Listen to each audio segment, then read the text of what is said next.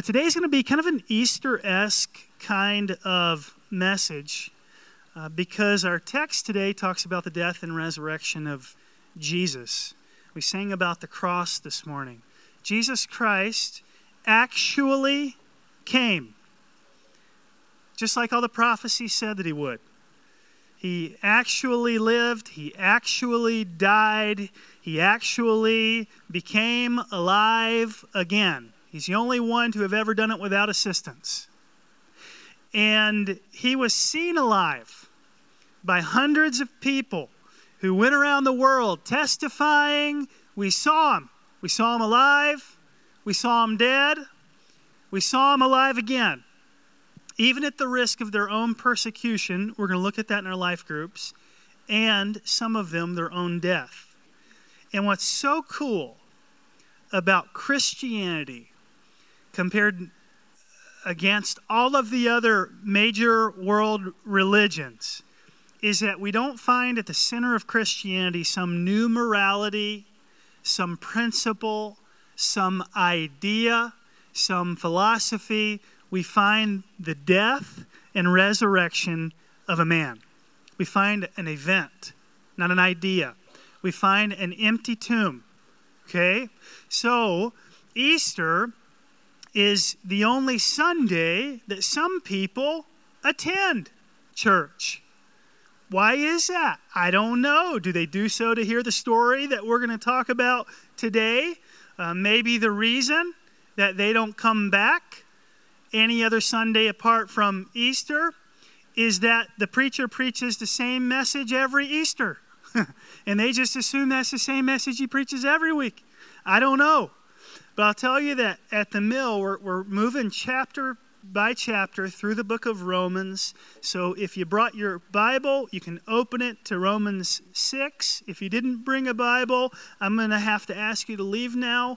And we're going to, no, I'm kidding. We'll have it on the screen for you.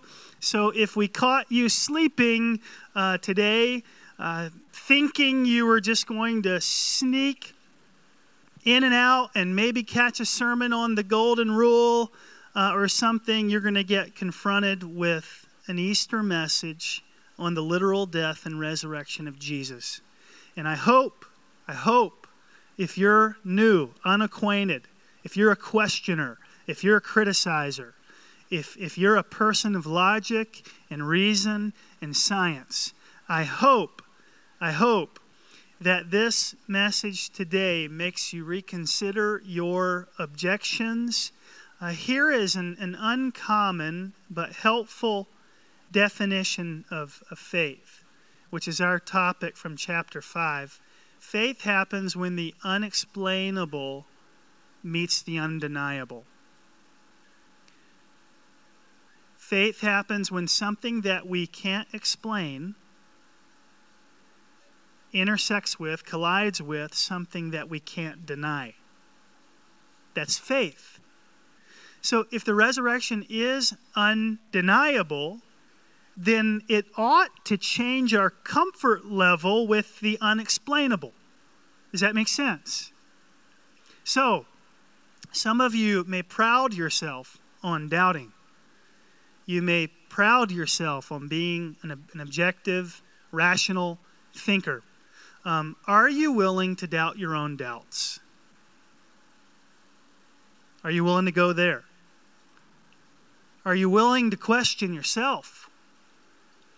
Are you willing to say, this question on Jesus, it's so difficult, but if he was raised from the dead, I've got to hold suspect my own suspicions. And by the way, if it makes you feel any better, evidently even the original disciples had unanswered questions. One of the most interesting verses in all of the Gospels, not the most famous or most recognized or most powerful or emotionally captivating, but one of the most interesting verses is Matthew 28:17. Right at the end of Matthew's Gospel, Jesus gathers everybody around him on a hillside, and after being with them for 40 days, following his resurrection from death. He has talked with them. He has eaten with them. He showed them his scars, his nail scars in his hands and feet. He brings them up on the Mount of Olives. He gives them the Great Commission to carry the gospel until the ends of the earth. And he begins to ascend to heaven. Okay? So at this point, he's floating in the air. And this is what we read. They worshiped him, but some doubted. Does that not speak to the depravity of faith in human beings? They worshiped him, but some doubted. He's just ascended to heaven. But some doubted. It's like doubted. Joker's been dead for 3 days, right? Pops up out of the grave, and yet they're doubting. So you're in great company. That's the point I'm making. You're in company with the disciples if you struggle with doubt. So my hope today is that a number of you might doubt your doubts. And so I'm going to show you how Paul in Romans establishes basically that the resurrection is the foundation of everything. He would say elsewhere, if the resurrection didn't happen, this is all moot, it's purposeless, it's meaningless. We might as well just throw our faith in the garbage if the resurrection did not happen. Already, in the first 5 chapters, Paul has explained that the resurrection proves 2 things that he himself has not always accepted. First, Romans 1:4, we've already read this. He said basically that Jesus was who he said he was. This is the way Paul put it. Jesus was declared to be the Son of God in power according to the Spirit of holiness by his resurrection from the dead, Jesus Christ our Lord. The resurrection did not make Jesus the Son of God. He was already the Son of God, but it proves that he was the Son of God, and that's what Paul said in Romans 1. Second, in Romans 4, we've read this too by now, in verses 24 and 25, Paul says the resurrection shows us Jesus' death accomplished what it said it would accomplish. He says, it will be counted to us who believe in him, who raised from the dead Jesus our Lord, who was delivered up for our trespasses and raised for our justification. In other words, the resurrection is proof that the cross worked. Spiritually, the resurrection proves Jesus was who he said he was, and the resurrection proves that Jesus accomplished what he set out to accomplish. So Paul, our author, he hadn't believed any of that until adulthood. God changed his opinion in about 2 seconds. Do you remember the story? God knocks him off a proverbial horse. He's traveling down the road, blinding light. He himself is physically blind. He sees the bling of the resurrected Jesus with his own eyes, and there's a voice, Saul, Saul, why are you persecuting me? And he says, who are you, Lord? And the voice responds and says, I am Jesus, whom you are persecuting. So sometimes we kind of just lose the wonder of that conversion. But think about it this way. In about 2 minutes, the number one enemy of Christianity became its number one proponent. That's like a cataclysmic event. I mean, he's killing people who profess the name of Jesus. And in about 2 minutes, he changes. In doing so, he walks away from prestige. He walks away from power. He walks away from promise in the Jewish community. He was a rising star. He was the Zion Williamson of his day. He was the young Leonardo DiCaprio of his day. He was the Michael Jackson at the release of Thriller. Do you remember that? Michael was a big to-do then. This was Paul. And instantly he becomes poor. Instantly he becomes persecuted. He is subjected to numerous beatings. He spends more time in prison than he does as a free man. And he dies by decapitation. That's our author. That's who's writing this book. What had Paul seen? What had he seen? He'd seen the resurrected Jesus Christ. You say, well, I wish I could see Jesus with my own eyes like Paul did. That would settle my doubts if I were blinded. Fair. But the point I'm making is we have his testimony. We have it recorded. What else could possibly have caused that change in a man like Paul unless he had seen something very real? One religious historian pointed out that when someone is teaching something they know to be false, and sadly that happens, but when somebody's teaching something they know to be false, you will always find what they are teaching gains them money, power, or respect.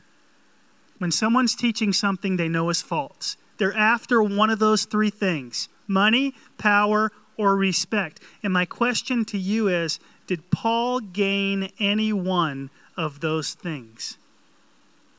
He did not. He lost those things. But he keeps on testifying that Jesus was God. He's convinced that what he's seen is real. And in addition to that, we have the testimony of all the other disciples.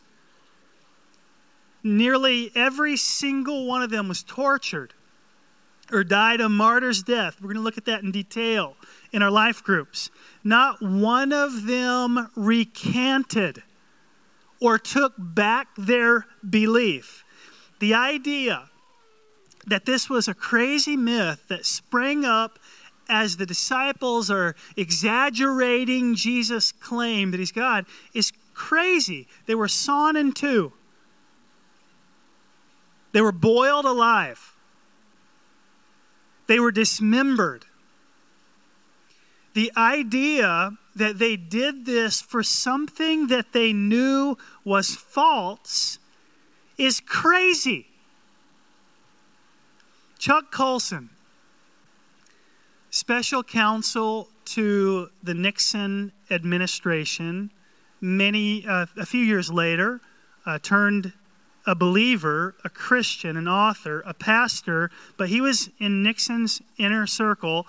When Watergate broke, he and about 10 other men met secretly, fabricated a story, and swore to each other, we will maintain it. We'll tell the lie until we die. Do you know how long it took for each of those men to cave on the lie that they committed to each other, told to each other in that room? 3 weeks. Every one of those grown men caved and told the truth. Do you think that a dozen uneducated fishermen under duress and torture could have kept a secret for 40 years without one single individual caving all the way to death? Or let me ask it this way. How many of you grew up with an older brother? Anybody? Older brother. Okay, what would it take to convince you now that your older brother was actually God the whole time?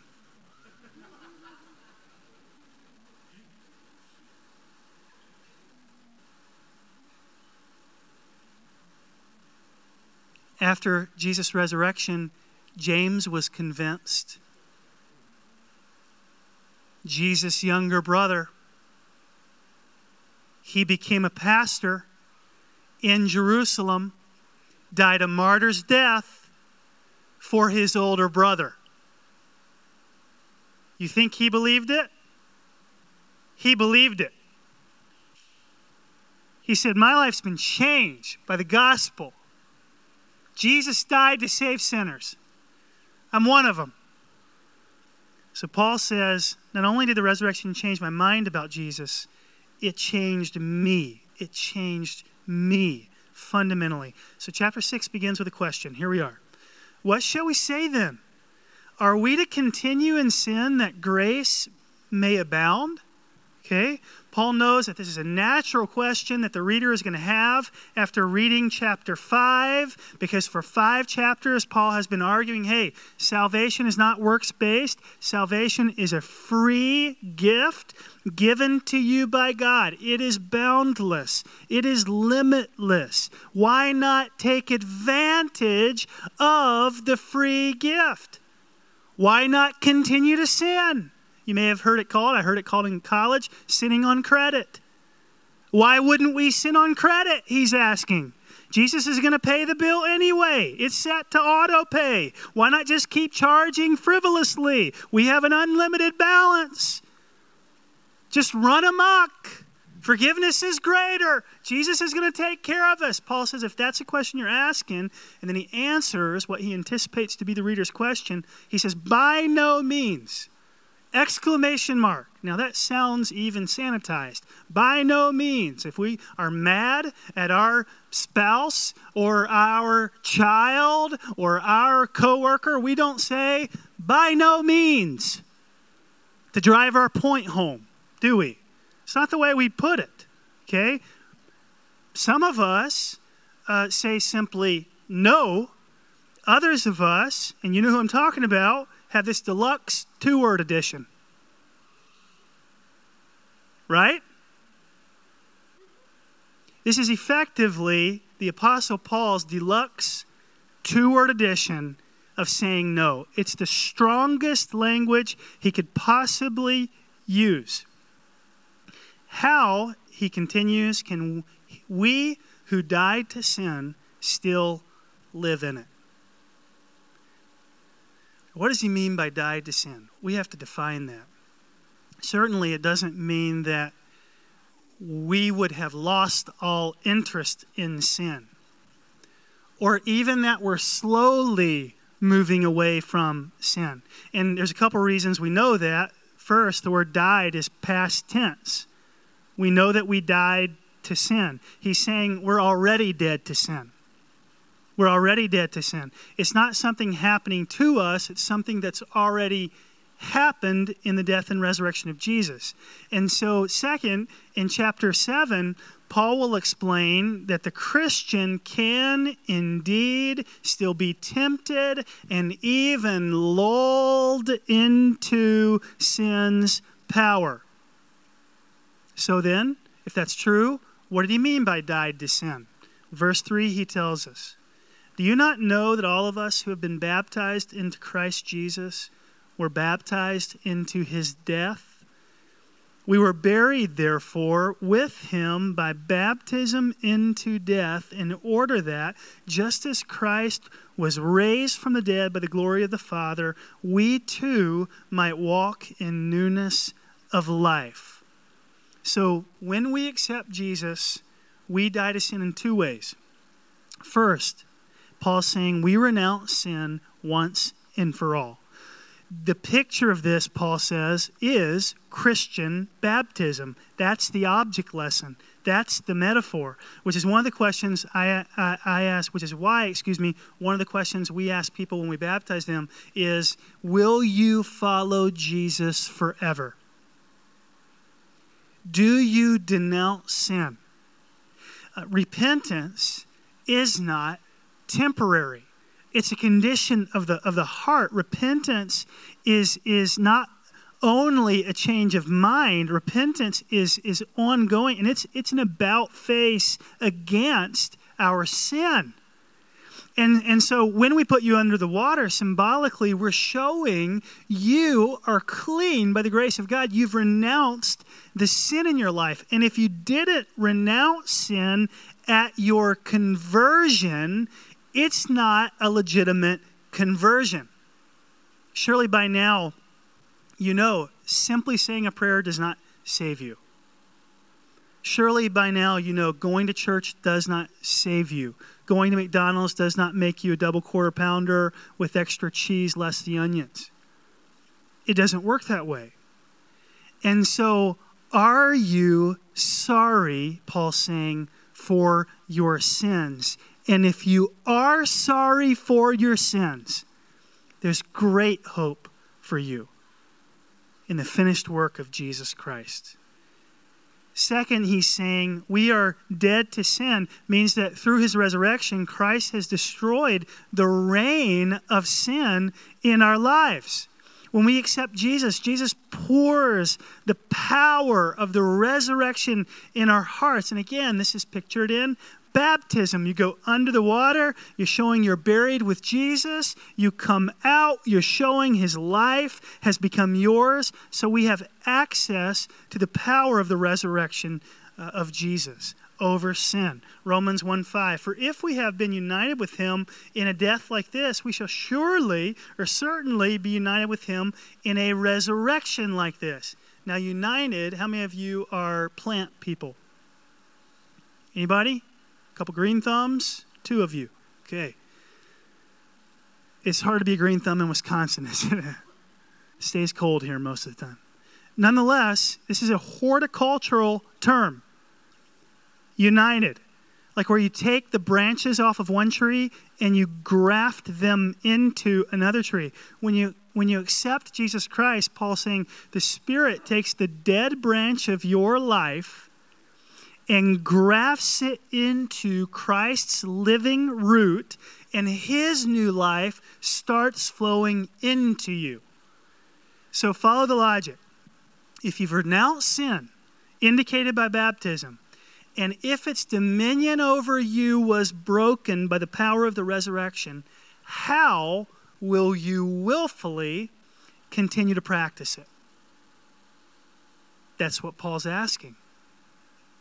If we willfully continue to practice sin, that means we're either insincere in our repentance or God's resurrection power isn't flowing through us. And Paul asks, how can you encounter something as powerful as the resurrection and not show its effects in your life? Your confession of faith has to be more than words. It has to be more than some ritual that you go through. Walking an aisle, praying a prayer, joining a church, serving at a soup. We've seen it all. We've been told again and again. It's about what God has done. And the confession of faith is surrendering your life to Jesus Christ and letting him change you. Paul says, I was changed. I received a new life. The resurrection declares then that death has been defeated. I will stand by this. Death has been defeated. This means guilt has been defeated. This means injustice has been defeated. This means addiction has been, by the glory of God, defeated. Maybe you feel captivated by a certain sin or sins. In the resurrection, God released a power on earth, that is his resurrection power, that destroys, this is what the Bible teaches, the powers of death. I'm not saying it's a quick and easy process. I'm not saying you will not struggle again for the rest of your life.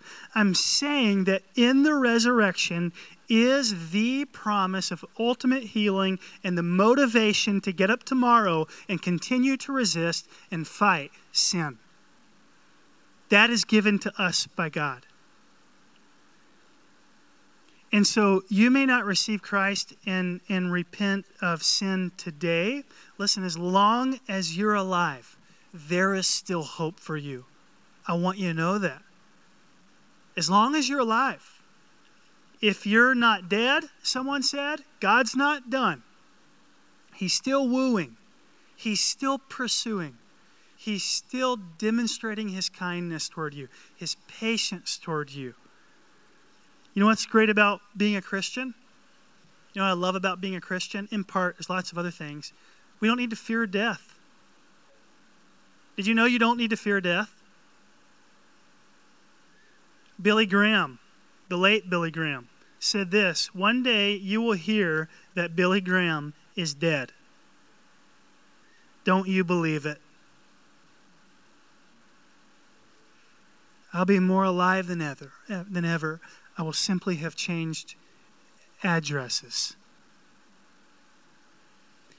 The resurrection changes everything. Paul was harsh. Paul was abrasive. Paul was an arrogant bigot. He was even a murderer. But his encounter with Jesus made a man that would consider himself the chief of sinners and a servant of the church. My eyes just ran across Chris Lang. Didn't plan to say this. Chris Lang is a man who I met 10 years ago who helped us hang drywall in this space to build this out. We took on a lease for this space. It was sat unoccupied and empty for 7 years, and we got to finish it all. And he came and helped hang the drywall because a friend of his was a friend of mine. And I won't put words in your mouth, Chris, but I'll paraphrase. I can't hang around here too much because lightning's going to strike me. There's no way I could attend a Sunday worship. And I have in our archives a video of his dear wife, Robin, and Dylan, who was probably, much older is Dylan than Tyler? 2 years? Who's 2 years old, and Tyler, who's a baby with an afro, looked like a chia pet in the carrier, sitting out on this sidewalk, giving me a video recorded pastor appreciation message without Chris, because he wasn't around. And we prayed for Chris for 3 years. And 6 years into our church's, 5 years into our church's history, I got to baptize Chris in my pond. And my dad was there from North Carolina. And he had met Chris when he was hanging drywall. And he had been praying for Chris.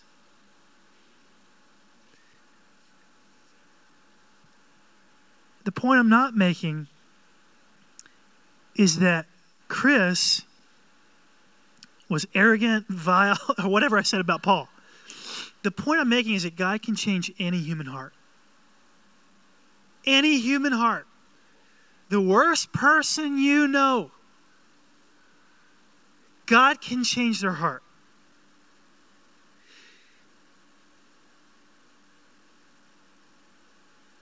Peter.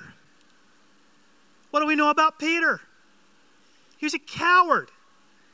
He denied Jesus 3 times when he was asked if he was associated with him. On one of the occasions, he lied to a teenage girl. How many of you are just inwardly fearful when you're around teenage girls? I mean, they're terrifying, aren't they? Their presence is just overwhelming.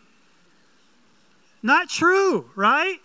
He recants or denies Jesus in front of a teenage girl, okay?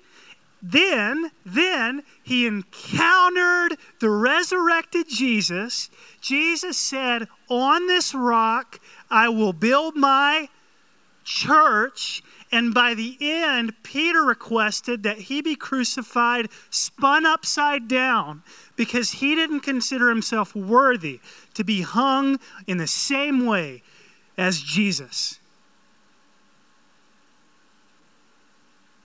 Courageous.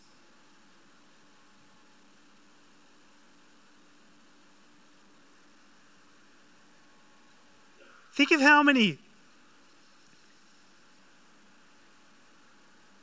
people John had upset before encounter. He was vengeful. And yet he pens one of the most tender, beloved gospel versions.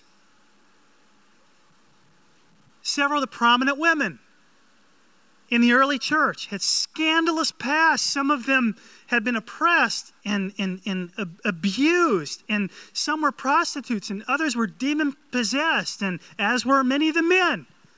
But their encounters with Jesus made them amazing, virtuous, holy, God-fearing women of beauty, of strength.